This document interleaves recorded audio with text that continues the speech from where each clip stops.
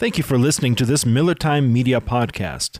This interview took place during our Miller Time Live radio program. For information on the program, you can visit our page on Facebook, facebook.com/MillerTimeRadio. You can also find us on any of your favorite podcasting platforms by searching Miller Time Media. If you do not find us on your favorite podcast platform, not to fear, just send us an email and we'll get it done for you, millertimeradio@outlook.com. Thank you and enjoy.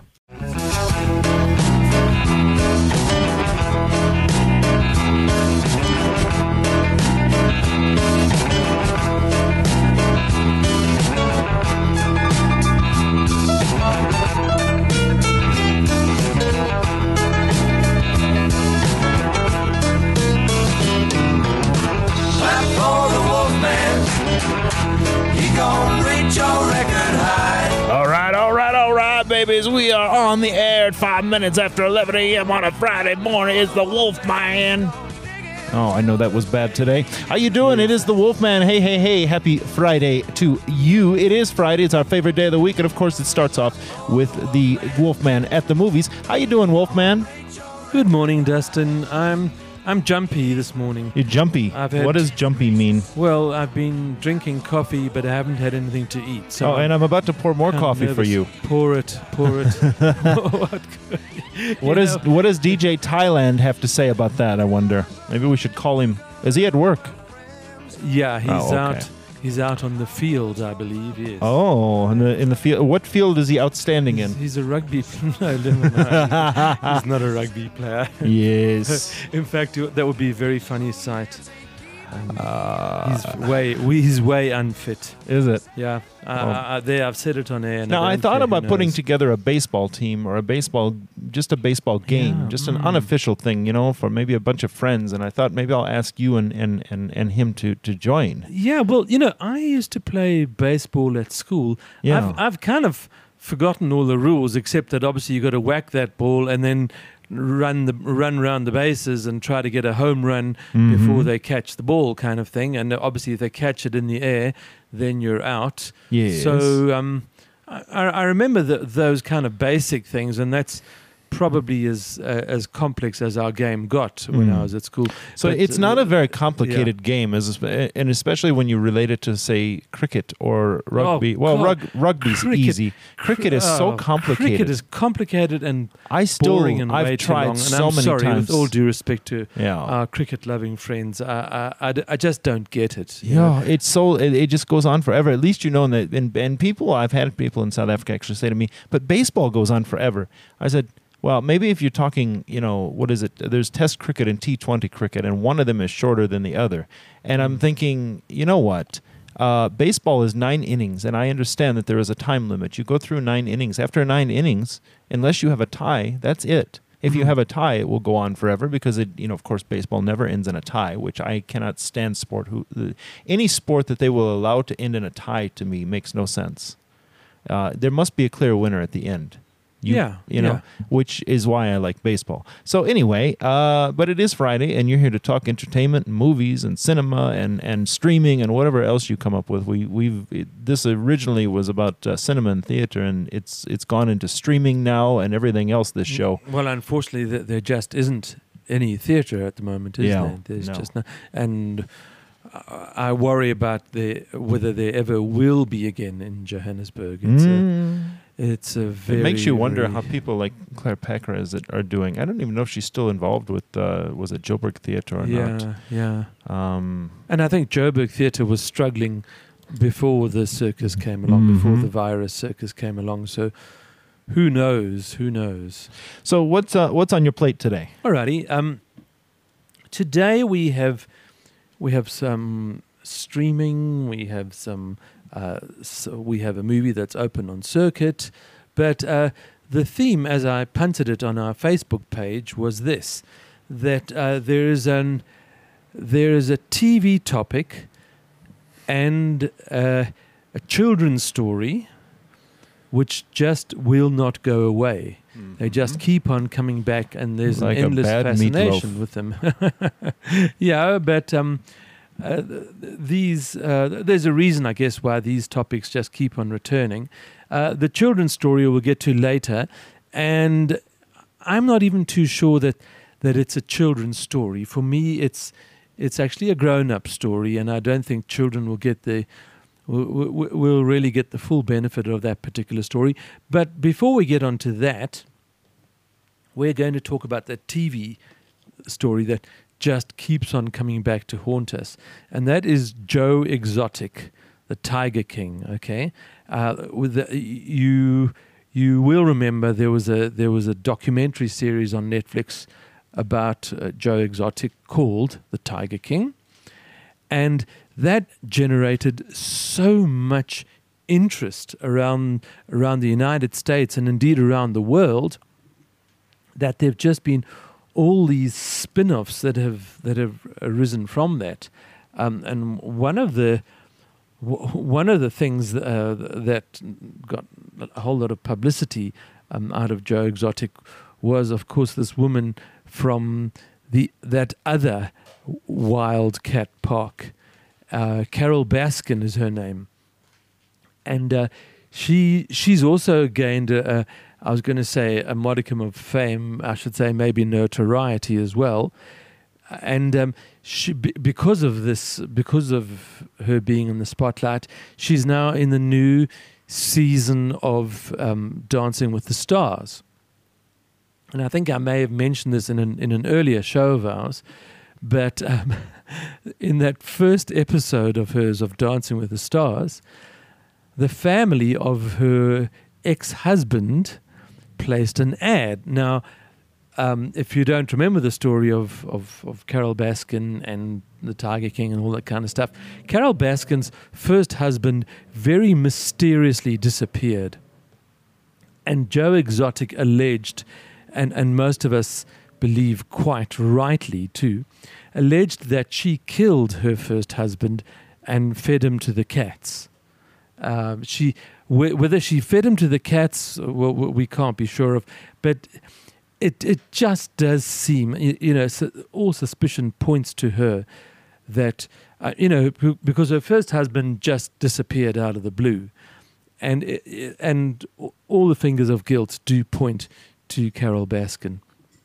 So now in the first episode of Dancing with the Stars, in which Carol Baskin appears, the family of her first husband, and I'm going to say her late first husband, the family placed an ad saying if you can point to any more details regarding the disappearance of our brother, father, whatever, please contact us at this number, which I thought was just beautiful, because here she is making her TV debut on Dancing with the Stars, and the family of her mysteriously disappeared husband have placed this ad, which I just think that was perfect timing and really well done.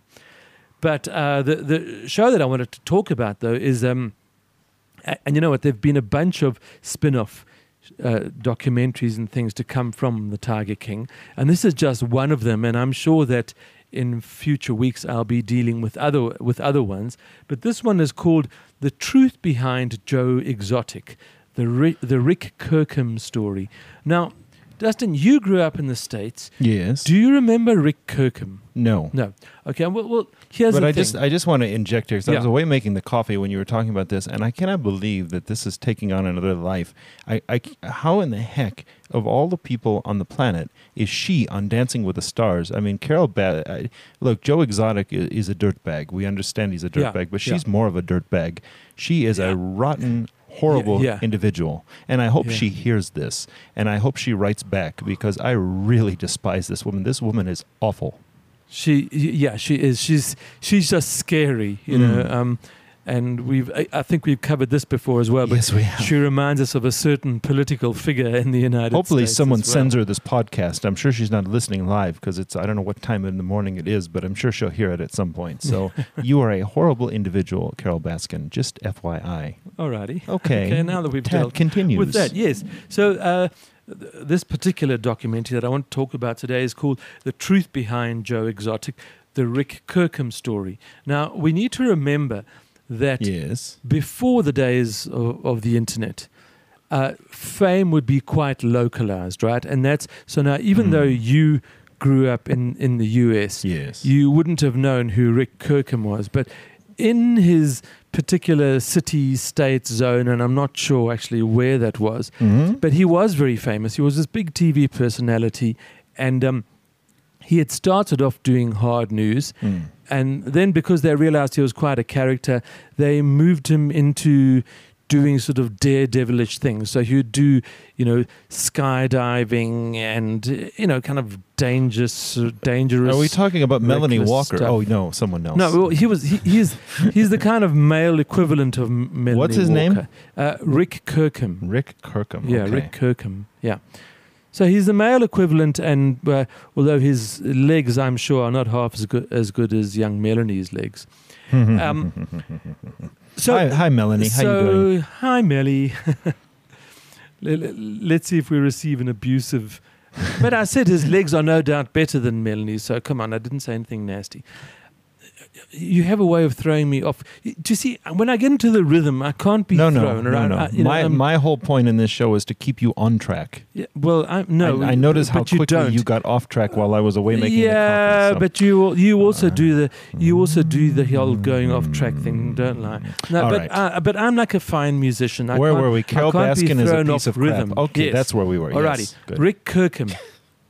So he had considerable fame in his city/state when he was a youngster in his 20s and 30s.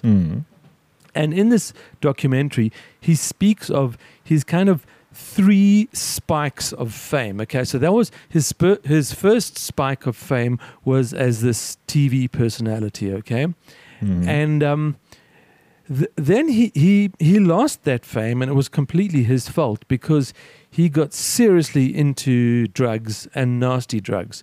We're talking about cocaine, crack cocaine, and all that kind of stuff. Yes. And interestingly, he from probably, I think it was like his early 20s, he had started doing a video diary of his life. So he'd just sit down in front of a video camera and say, well, look, this is what's happened to me today. All right. And even when he started hitting the drugs, he would actually record that as well. He would record himself taking these things and even saying to the camera, I'm a mess, look at me, I'm a mess, and I'm going down this road and I can't stop it, and I just can't stop doing this stuff. So Rick's drug addiction ended his TV career. Okay, so that was his first spike of fame and being in the public limelight. And then some years later, a documentary was made about his life and career thus far, and it was called TV Junkie. And he didn't think very much of it, but it became a hit at the Sundance Film Festival, and that kind of re-spiked his fame. Now, TV Junkie uses a whole bunch of his home video diaries, right, to tell the story of how he had risen to fame and how he had fallen from fame because of his drug addiction. So now you have Rick Kirkham's second spike of being in the public eye, which was a result of TV Junkie. And incidentally, if you look hard enough on the internet, you'll probably be able to find a copy, maybe not a great one, but you'll probably be able to find TV Junkie, and it's quite worth seeing, I thought. TV Junkie. What year is it from? I think it was it, no, it couldn't have been was it 1970? Sounds too early. All right, I'll look it up. No yeah, just look it up quickly. Yeah. Was it? It's a documentary that chronicles Rick Kirkham's drug addiction. It looks like the year was 2008 in Sweden. Yeah, there you go. Yeah. Okay. 2008. 2006. Yeah. Okay, so that was TV Junkie, which then gave him a second spike of fame. Then along comes the Netflix documentary on Joe Exotic, and he was obviously one of the players in that whole drama because he had wanted to do. He had met Joe Exotic. He was going to do. Joe had initially hired or wanted to hire him to run the TV studio from which Joe would do his blogs and stuff, right? Oh, okay. And then he had signed a deal with Joe Exotic to say, yes, I will do that for you, provided you give me the rights to do a reality show on you and your park. Sure. And that had been the start of their relationship. And Rick Kirkham actually moved into the zoo, so he could be close to all the action. And it's all happening at the zoo. Down. Yeah,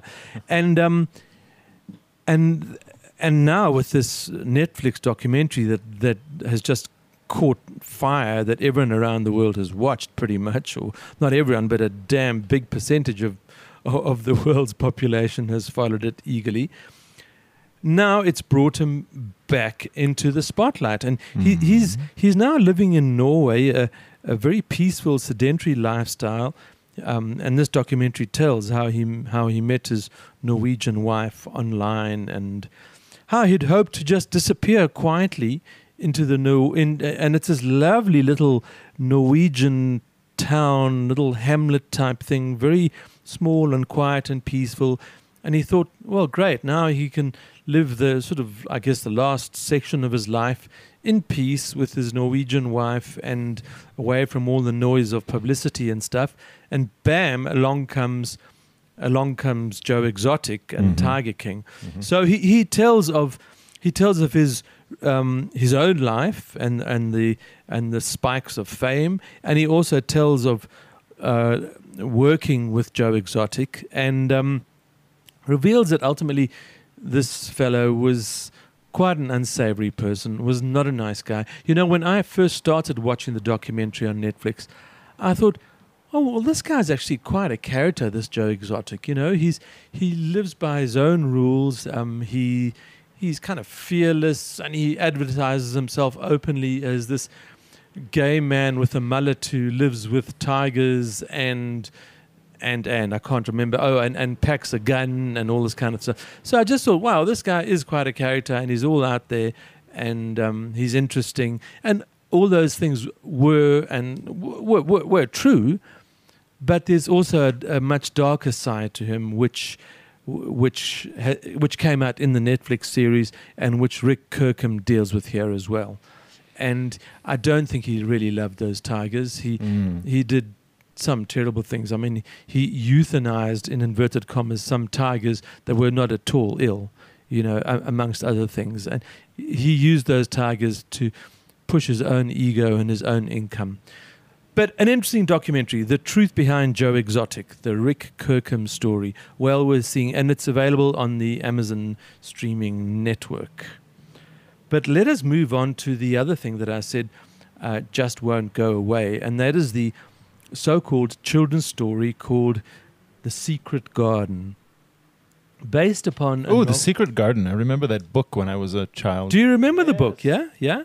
It's a very well-known book, you know, by Francis Hodgson Burnett, and the book's been around forever, for a good 70 years or so, something like that, I guess. Yeah. Well, certainly, must have been more than that, actually. I wanted to talk about 3 film versions of the book, because 5 film versions have been made of this book. One of them is one of them at least. I'm sure. Yeah, I'm sure you would have.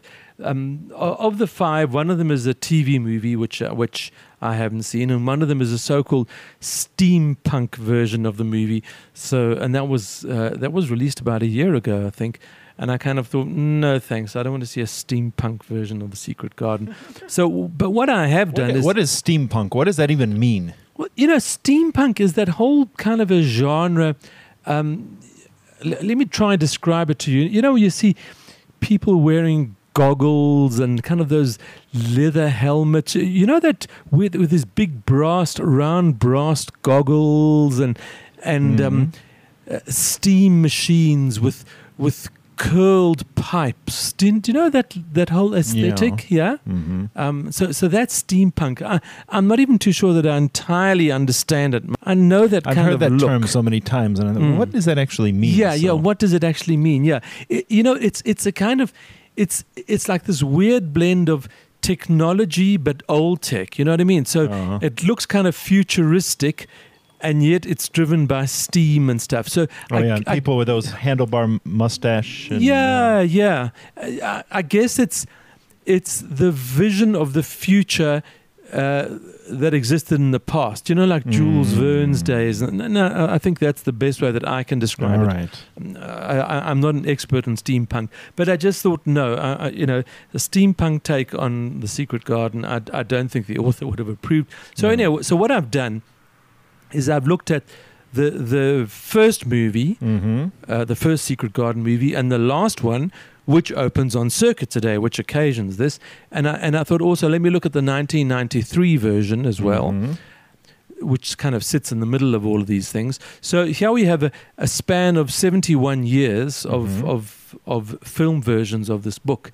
And I watched them all this week. And you might think, oh my God, you know, to sit down and watch the same story 3 times within the same week. It is a lot. But they are very, very different movies. So it didn't feel like, oh, I'm dragging myself through this again. I remember the book. Going back to the book, I remember, you know, when you read a book, it's sort of like radio is the theater of your mind. So when you read a book, you have to sort of paint these pictures because there are no pictures in a book. In a novel type book. So then you're reading this and you're imagining, and I imagine this huge house with all these rooms in it, half of which are probably empty, and this garden which is obviously locked away. And it was just really interesting to me how my 5, 6, 7-year-old self, you know, first learning about this could conjure up such a picture of it. And then when I saw the movie at some point, I don't even remember which one it was. I'll probably discover it now. How accurate my mind actually was as to what it actually would look like, at least in the eyes of the person who created it. Well, that's really amazing that you...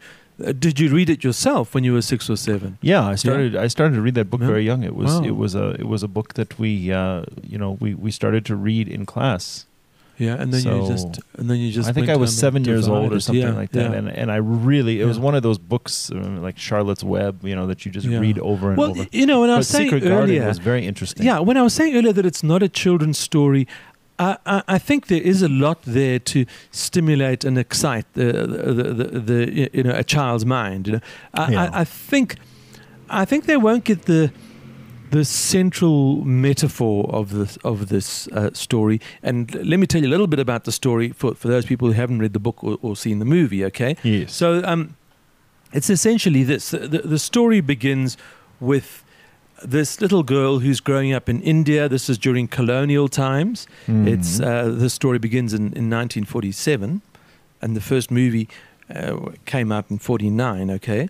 So I guess the book was pretty fresh at that stage. Yes. Right. So what year again? The story begins in 1947. No. What year did this movie? The first movie that I looked at was 1949. I looked at the 1949 film, the 1993 film, and the 2020 version, which opened this morning on. So I'm thinking the one Africa. I probably saw was the 1993 one, although we may have been shown the 1949 film at some point in class.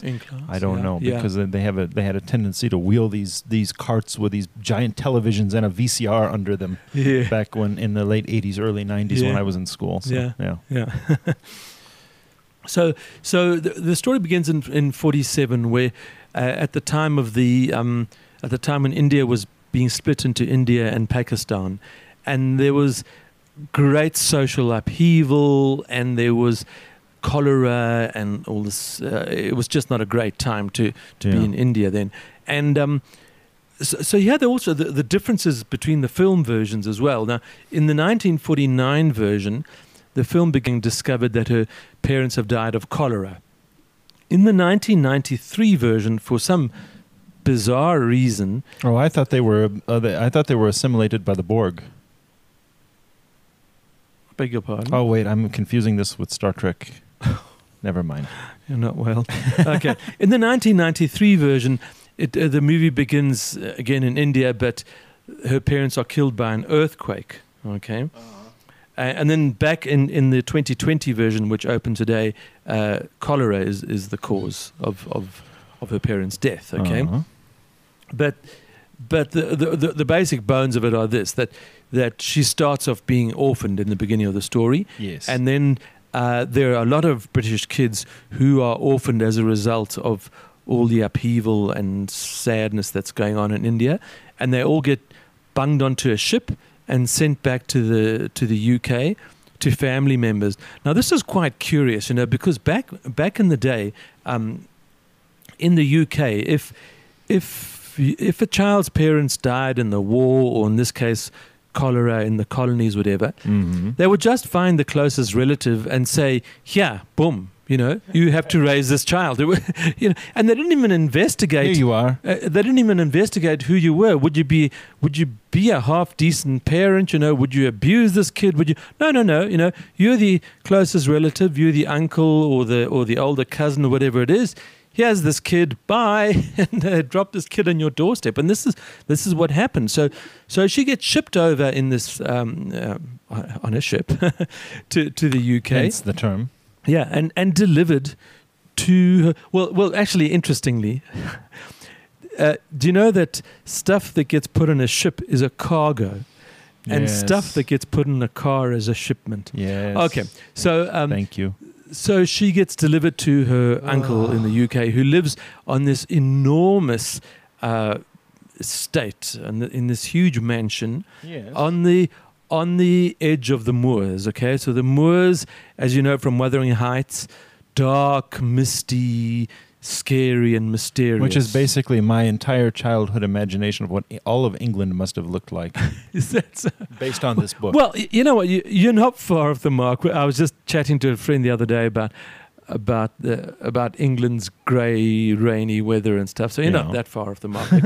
It's just a bit more built up, closer to London. Mm. So here she arrives at this mansion. Okay, she is picked up from the station because she arrives by ship. I think that also differs in the different film versions. She either gets picked up from the port where the ship arrives, or Mhm. she gets picked up from a railway station. Either way, she gets picked up by this stern housekeeper who tells her not to expect to have a bunch of fun, and not to expect her uncle to greet her with open arms, and not to expect him to be this loving, nice, nurturing person. Mm. And even she, the housekeeper, is not a nice, nurturing person. Mhm.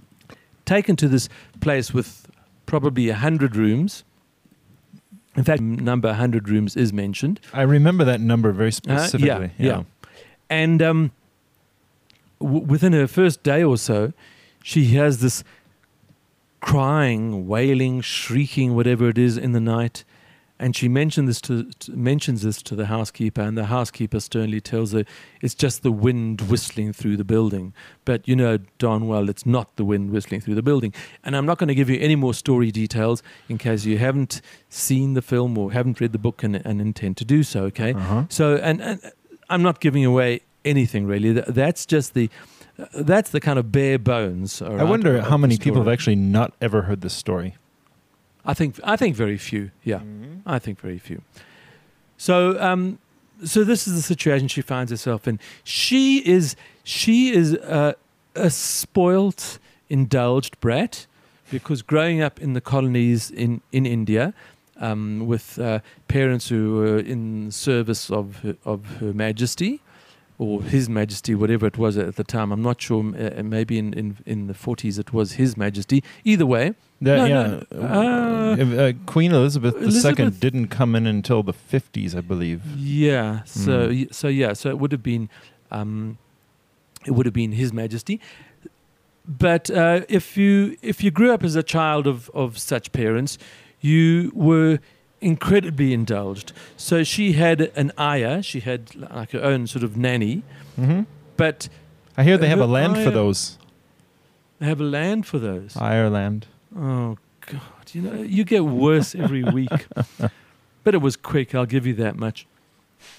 And when she'd wake up in the morning, her ayah would dress her. At night, her ayah would dress her in her pajamas. Her ayah would bathe her, feed her. And I mean, this kid's like 12 years old, for goodness sakes.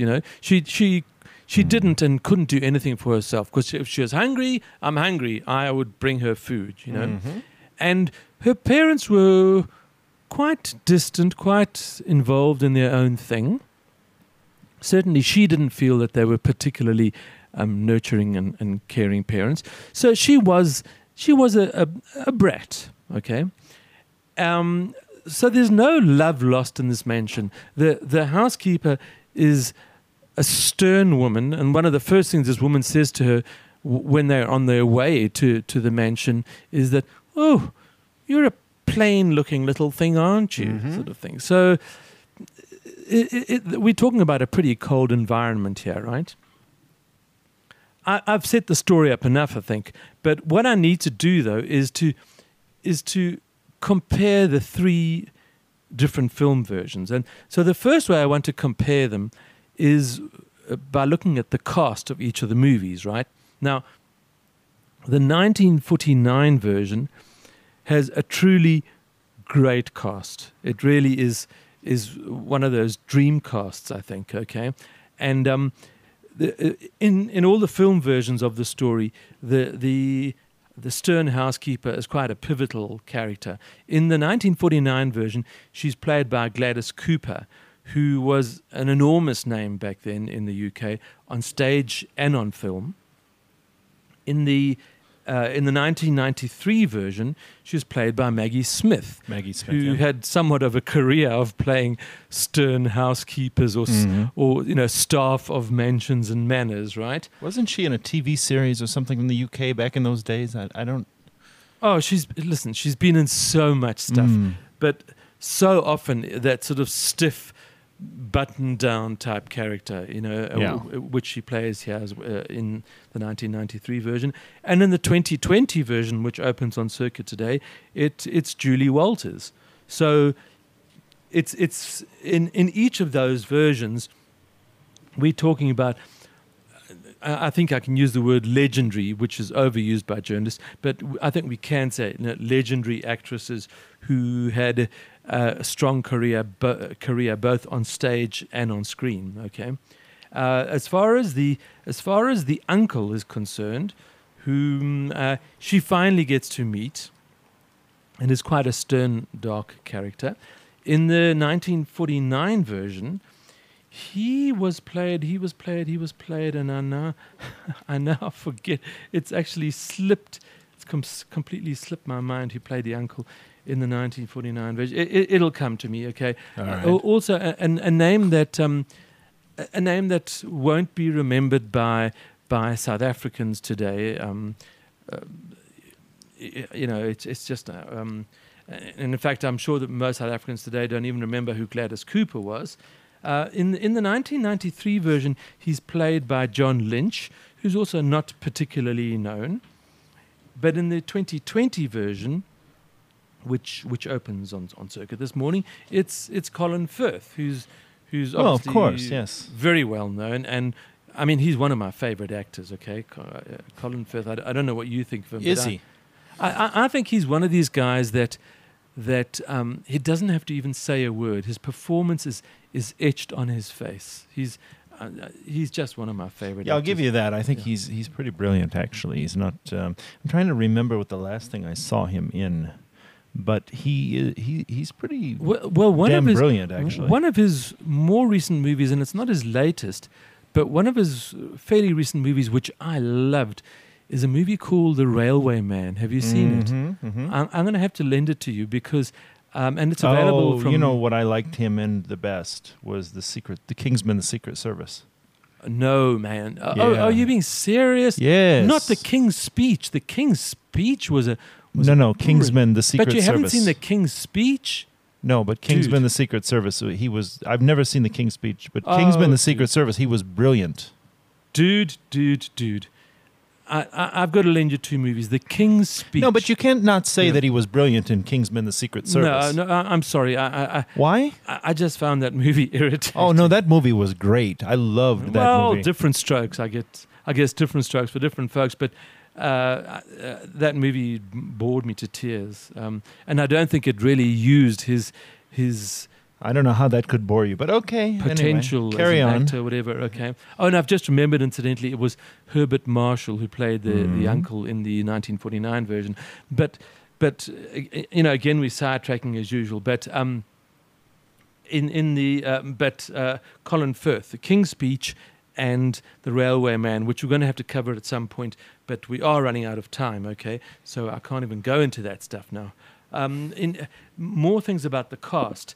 In the 1949 version, the little girl's name Mary, okay, Mary Lennox, in the book and throughout all the film versions. Mm-hmm. In the 1949 version, the little girl is played by Margaret O'Brien, one of my favorite actresses. She was a child actress who is most memorable, I think, in a movie called Meet Me in St. Louis, or Meet Me in St. Louis, whichever pronunciation you prefer, which was an MGM musical from 1944, released 5 years before this version of Secret Garden.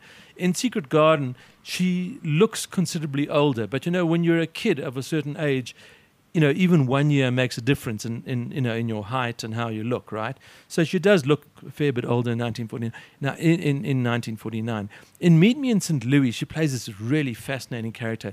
She's this little girl who's obsessed with death, and she's convinced that her one little dolly is dying of a terminal disease, which is a really interesting subplot to have in what you might imagine would be an upbeat musical. And that's what makes Meet Me in St. Louis also a very, very interesting movie, and it's something that we should cover at depth at another point. And I think I may have covered it in an earlier show of ours, like a couple of years ago. Yeah. So Margaret O'Brien playing Mary Lennox, and I think of the three movies, she was the most interesting of the actresses. All right. Dean Stockwell plays a little character, a little boy, and I don't want to tell you who he plays in the movie because that comes later on in the story. But he was, I think, he was one of these child stars. He was a very successful little child star, but he managed to parlay his career into an adult career, which is difficult for most child stars. But I think most famously, and contemporary audiences will probably remember him from, wasn't he in that TV series about the guy that always sees a morning newspaper headline the day before the event happens. What was that TV show called? Do you remember that show? And then he travels into the future to prevent that thing from happening. Was it you talking about the newspaper thing? Yes. Sorry, I was half paying attention because Yeah. I'm trying to find something. Early Edition is what it's called. Is that what it was? Is Yeah. that what the TV series was Yeah, called? my grandmother loved that and it was series. Dean Stockwell, I think. And she used to say, "Yeah, he gets tomorrow's paper today." That's all she could tell me. Yeah, okay, so that was, yeah. So, but yeah, he's this little kid and he's great in that. The great Elsa Lanchester, who I think film historians will forever remember as the Bride of Frankenstein, with a white lightning bolt in her hair. And she was later used by Disney in Mary Poppins and That Darn Cat, also one of my favorite actresses. Norma Varden was in the 1949 version of Secret Garden. So out of the three movies, if I have to tell you which had the best cast, it's definitely the 1949 version, okay? Mm-hmm. The 1993 version, well, there's Maggie Smith playing the standard Maggie Smith role. Apart from that, nothing significant in the cast. In the 2020 version, which opens this morning, as I said, it was Colin Firth playing the uncle and Julie Walters. Julie Walters, also a solid British actress. Can't go wrong with her. But still, out of the three versions, I would say the best cast belonged to the 1949 version. Overall, because I see we're starting to run short of time and I have so much that I want to cover, okay?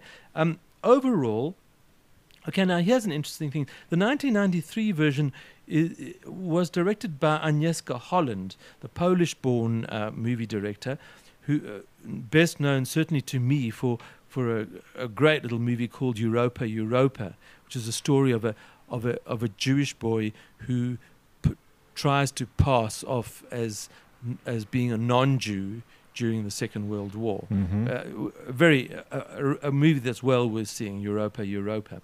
But so when I saw that Agnieszka Holland directed the 1993 version of Secret Garden, my hopes were high, okay? And I thought she'll bring her sort of art house sensibility to it. But it was released by Warner's as at that stage they had a sub-brand called Warner Family Entertainment. So it was kind of, the story was kind of blanded down, I thought. Mm-hmm. And it was... All those typical movies and things that you could pick up for your family on VHS in those days with those big puffy cases on them. And very colorful. Yeah, I remember those cases. Yeah, God, so annoying. You couldn't even fit them on the shelf properly. Yeah, but the story was sort of blanded down and softened a bit, and for me it just didn't work. In the version that releases today, I had a huge problem with it, because they played look, the version that released today visually is breathtaking, okay, because they have the benefit of CGI, but I think they overused the CGI.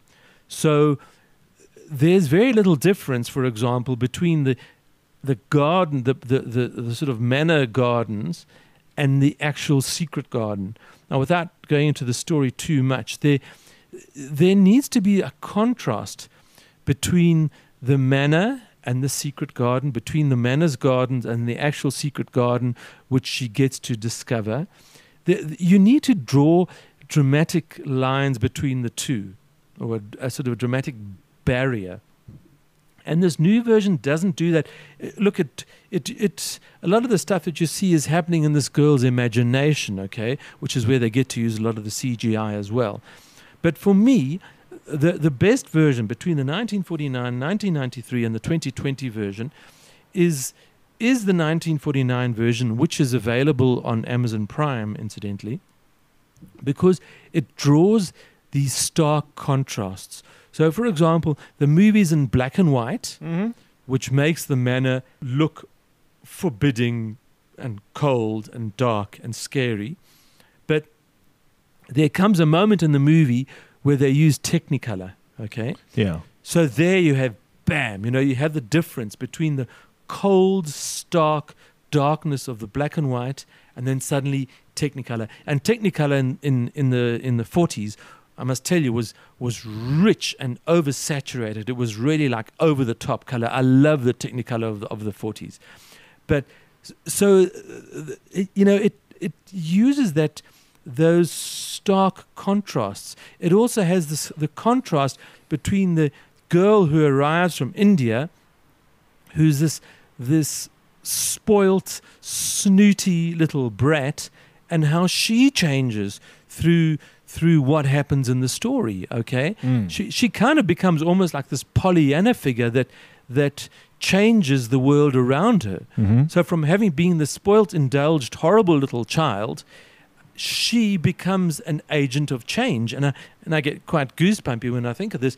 And the 1949 version is the film that most dramatically shows that contrast, the contrast between the little girl who was and the little girl who becomes, the contrast between the starkness and the bleakness of the manor and the secret garden, or how the secret garden becomes. So all of those things are really most dramatically brought out in this version. And I'm sorry to say that in the current version, they actually even sublimate that whole metaphor, because for me the secret garden is actually a metaphor for her uncle's heart, okay? It's an area that, since something tragic became in his life, it's an area like his heart that has been cordoned off and that no one is allowed into. That's a very, and I'm sure you remember that from the book, although as a 7-year-old you probably don't pick up on that metaphor, but it's a very, very powerful metaphor, and it gets completely lost in the 2020 version. And I was speaking to my nephew in the States, who's also a huge movie buff, and I said to him, do yourself a favor, get onto Amazon Prime and watch the 1949 version. Yeah. Yeah, or some other streaming service that maybe you don't have to pay for. Well, look, if I'm sure there are people who go onto all sorts of other exciting streaming I'm tired services. of these streaming services taking our money and then putting out things like cuties and so I'm over it now. Yeah. And Netflix, just as we wrap up and leave, just quickly, Netflix got spanked this week with an indictment in the state of Texas. So the great state of Texas is going to take Netflix to task on this thing. It'll be interesting to see where that goes. I frankly don't see. I don't see Netflix being found guilty of anything, but they may, for example, be ordered to take it down. You know, But you know what know. happens in the Yeah. states? If one state does something, and then it will become a ripple effect. Other states will also look at it and say, "Well, Texas did it. Let's also look at it here in the state of Florida." Well, the And thing so- is also with Netflix, they can't take something down in Texas and not take it down in other states, can they? Right. I think No, it just they can goes only- nationwide. Yeah. Look, but you must also understand there is a negative, unintended consequence of this, though, right? Mhm. And that's what comes from most legislation and stuff is all of this is going to draw attention to the movie. So even if Netflix is forced to take it down, there will be this rush on the internet to find the movie and see it because it's banned. And I must tell you something, having grown up in apartheid South Africa, where so many movies were banned and so many interesting movies were banned, let me tell you, if something was banned, I had to get my hands on it. And in those days, it was a lot more difficult because you had to get hold of contraband VHS copies that were like 12th copies that were almost unwatchably bad, technically speaking. But the moment something is banned, I'm thinking like, no, you can't tell me what I can see and what I can't see, and I'd want to get hold of it. So, that is an unintended consequence of blocking something from you. It's the same way as Facebook keeps on pulling YouTube videos down. YouTube and Facebook keep on pulling these videos down, and we immediately know that if YouTube and Facebook is banning a video, that it probably contains a whole bunch of truth, right? So it has an unintended consequence for them in that it draws our favorable attention towards that video, and we look around on the internet to see if we can find that video. But Cuties, you know what? I've just seen the trailer, and I must say, I thought it was disgusting, and I've long been appalled by the sexualization of young kids, and I blame the parents. I remember years ago on 702 Talk Radio, and was it John Burks? Was he the host at the time? Probably. Or Stan Katz, or one of the old 702 guys? Yeah. And the subject was pedophilia and stuff like that. And I phoned in, and I said, hang on a moment. I said, here you have all these suburban women who are so shocked and horrified by pedophilia, and yet they dress their 9-year-old little girls like tots in tiny little hot pants that go way up the crotch, and they go to malls and stuff. Now, I'm not one of those people that says, for example, that in the case of rape, that you have to blame a woman because she was dressed seductively. I get that. And if you do something wrong, it's still your fault that you've done something wrong. But I still have an issue with women who sexualize young children, and they make little sex symbols out of these kids, and that can also awaken in people who have some kind of predisposition to that kind of thinking. They go to a mall and they see little kids dressed that way, and I think that while it still doesn't excuse the behavior of people who abuse young kids, you also have to be as a parent, you have to be responsible and realize that your 9-year-old kid should not be dressing that way. Do you agree with me, Dustin? Yes, I do. Yeah. So, how did we even? Oh, we got into that because of. I don't know, but we got to go. It's 12 o'clock. Because of Cuties being on Netflix. Oh God, we have to go. There was so much that I still wanted to talk about these 3 movies, but I think I gave you the basic gist. If you really want to see the best version of A Secret Garden, you want to go to the 1949 version, which is available on and you Amazon think second Prime. best is 1993?